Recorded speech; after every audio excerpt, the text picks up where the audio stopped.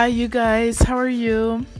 So, today we're going to look at a story that I absolutely love, but that also challenges me so much.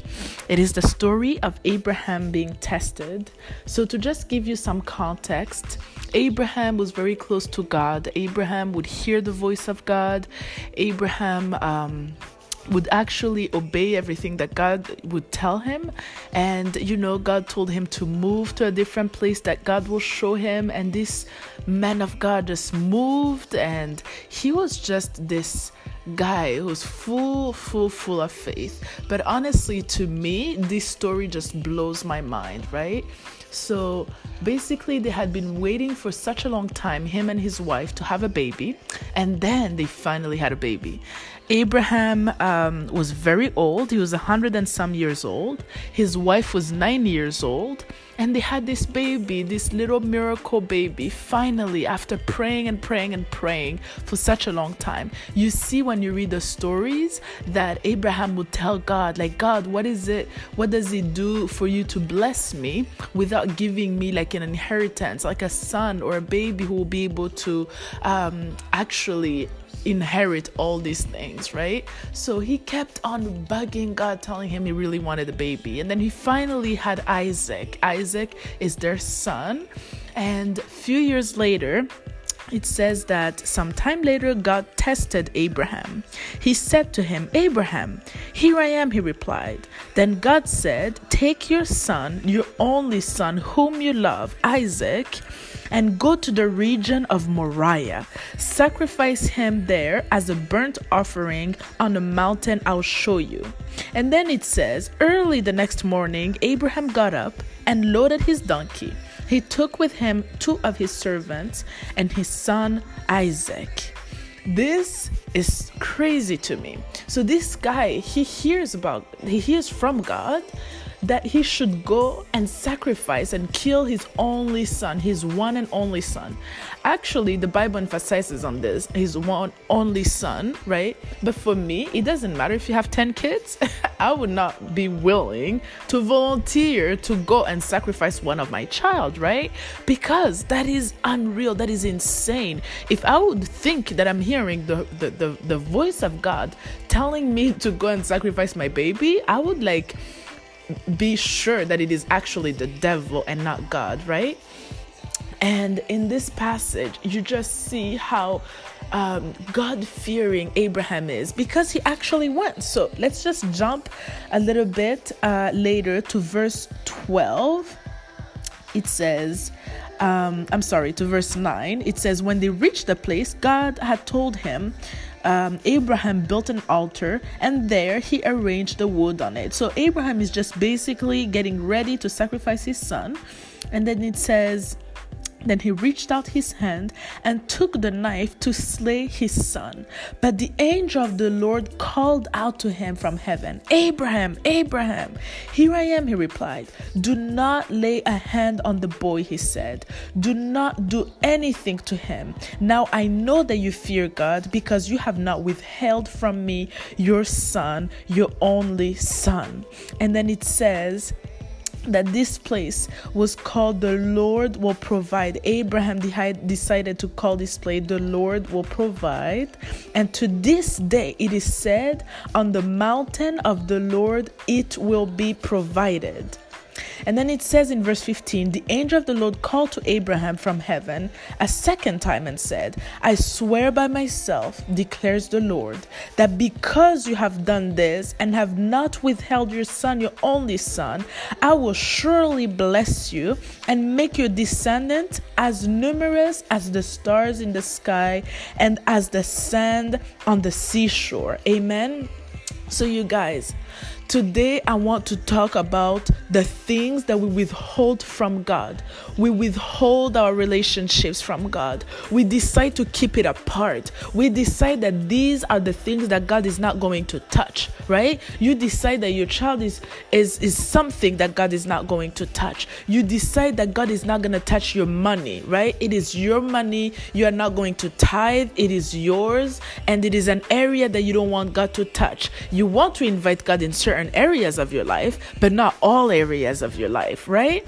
And this story just always encourages me to not withhold anything from God. There is a blessing in letting God in all areas of your life. There is a blessing that is awaiting when you let God and trust Him with your kids, when you actually invite God to bless your finances and you tell God, like, you know what, God, I am not making money my idol. I am choosing to trust you. You know what, God, I am not making this relationship an idol. I am choosing to trust you. You know what, God, when you will give me a baby, I will choose to trust you. And this is the perfect example that Abraham is showing us, you guys. It is difficult, but Abraham was willing to even go to the extreme, right? I am not saying that God will ask you to like sacrifice your child right now, right?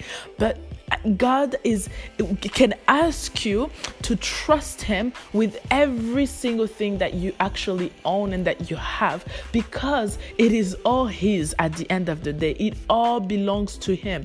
Every single thing, every breath that we have belongs to Him. So you guys, I want to invite you to actually ask God to come in all areas of your life. I remember in my life years ago being in a relationship and God telling me clearly to leave that relationship. And I remember telling the woman that I was praying for that was an area that's an area that I don't want God to touch. But you guys, I actually let Him touch that area, and I broke up with the guy, and it was heartbreaking at first. However, today I am so grateful that I obeyed God, because guys, God sees way further than we do. In this passage, it tells Abraham that surely because you have obeyed me, I will bless you and make your descendants as numerous as the stars in the sky. You guys, we don't live only for ourselves. That is something that we have to know, right? You do not live only for you. You are living for the generations that will come out of you. Today, I have a daughter, and I am living for the generation. I want to leave an impact on this earth. I want to leave an example for her, for my great grandchildren, for all the generations that will come out of me, that they will say that their mother, their grandmother was a warrior, that she was a woman of God, right? Because we do not live only for the present. We always have to have our eyes on the future, on what is beyond, okay? Not only like the things that are going to fulfill us now. And by trusting God and by believing His word and being obedient to Him, we are trusting Him with the things that we cannot even see yet. That is the beauty of it. The beauty is that God sees further than we do. So when God tells you wait, you wait. You do not argue with Him. You do not go on your side and just do what you want, because you are trusting that He knows better than you. Amen. And Abraham understood that because he had walked years and years with God, and he knew that he could trust Him even with his one and only son. Amen. So you guys, let's just believe that God is faithful. Let's believe that He wants to do miracles in our lives in the name of Jesus. Let's believe and trust Him in all areas of our lives. If it is with our money, if it is with our families, if it is with our jobs, in the name of Jesus, Heavenly Father, we decide to trust you, God. We invite you in all areas of our lives, God, and we declare, Heavenly Father, that you are King of Kings over every single area of our lives, God, in the name of Jesus, God. I pray for anyone, God, who would doubt, who would be, God, confused right now, God. I pray in the name of Jesus that you will bring clearance in their mind, that it would be clear, God, and that they would know, Heavenly Father, that you have spoken to them, and that you will give them the strength to obey. In the name of Jesus, I pray. Amen. Hi, you guys. How are you? So have you ever had one of those days where you just feel really low, and you don't feel like praying, you don't feel like anything is actually going well, and you just feel really discouraged? And I had one of those days recently, and as I was having one of those days, I reached out to a few friends of mine and asked them to pray for me. And I pushed myself and went to visit some friends. And as we were just chatting and, eating good food and everything, we decided to just start praising God and worshiping together. And then we started praying for one another. And by the time we left, I felt so relieved. So good. And then I heard the Holy Spirit say, that is the secret to your breakthrough. The secret to your breakthrough is to praise God and to worship and to pray, even when you don't feel like it. When there is an emergency and you actually have to exit a building or you have to be somewhere safe, you need to know where the exit is, right? You need to know how to get outside. You need to know how to get yourself out of that place, right? And I feel like the Word of God tells us that through worship and through prayer, we get our exit. That's where we can exit the situation that we're in. That's where we can exit and have our breakthrough. That's where we can go. That's the route that we have to take in order for us to get our breakthrough and to see God work in our situation. I know that we always don't feel like it. I'm giving you my own testimony, telling you how that day I really was not feeling like praising and worshiping God.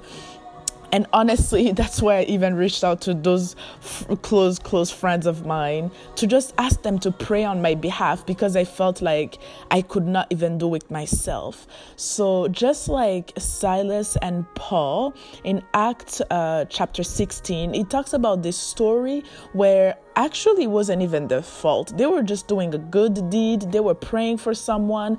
And then these people unjustly put them in jail. And some of you might be in a situation where it's so unfair, where the things that are happening to you are unfair. You did not cause them. You did not look for that trouble. Maybe it's someone else who messed up and you're paying the consequences of it. But what Silas and Paul did is a testimony to all of us, right? It's that exit that we have to take. It's that path that we have to walk, because it says that after being beaten down, after being unjustly put in jail, about midnight, Paul and Silas were praying and singing hymns to God, and the other prisoners were listening to them. I love this. I love that they were praying and that they were singing hymns to God. Praying is just spending time in the presence of God. It's to speak to God. It's to tell Him what's on your heart, but it's also worshiping Him for who He is. Because no matter what the situation you're in, Jesus is alive. No matter what is happening in your life, God loves you. No matter what is happening in your life, you have a Savior who is crazy about you. You have eternity, and that is worth worshiping Jesus for. That only is enough. You have life right now. You are able to breathe on your own when there is other people who are in the hospital. So we can always find things that are wrong, but we can also open our eyes and look around and realize that we are actually really blessed for the things that we have. Amen. And I feel like Silas and Paul also understood something else. They understood that that God is their shield, that He is their protector, and they must have understood that we need to run towards that shield, towards that protector. No matter what you're going through, you have a protector. You have a place where you can go and hide. You have a place where you can run to that place because you are in trouble. Amen. So when you're attacked, when you have issues, you need to know where to go. You need to know where to hide. You need to know where to find strength. You need to know that there is someone who can fight for you. There is someone who can protect you exceedingly above and beyond what you can think or imagine. Amen. Psalm 59 verse 16 to 17 says, "But I will sing of your strength. I will sing aloud of your steadfast love in the morning, for you have been to me a fortress and a refuge in the day of my distress.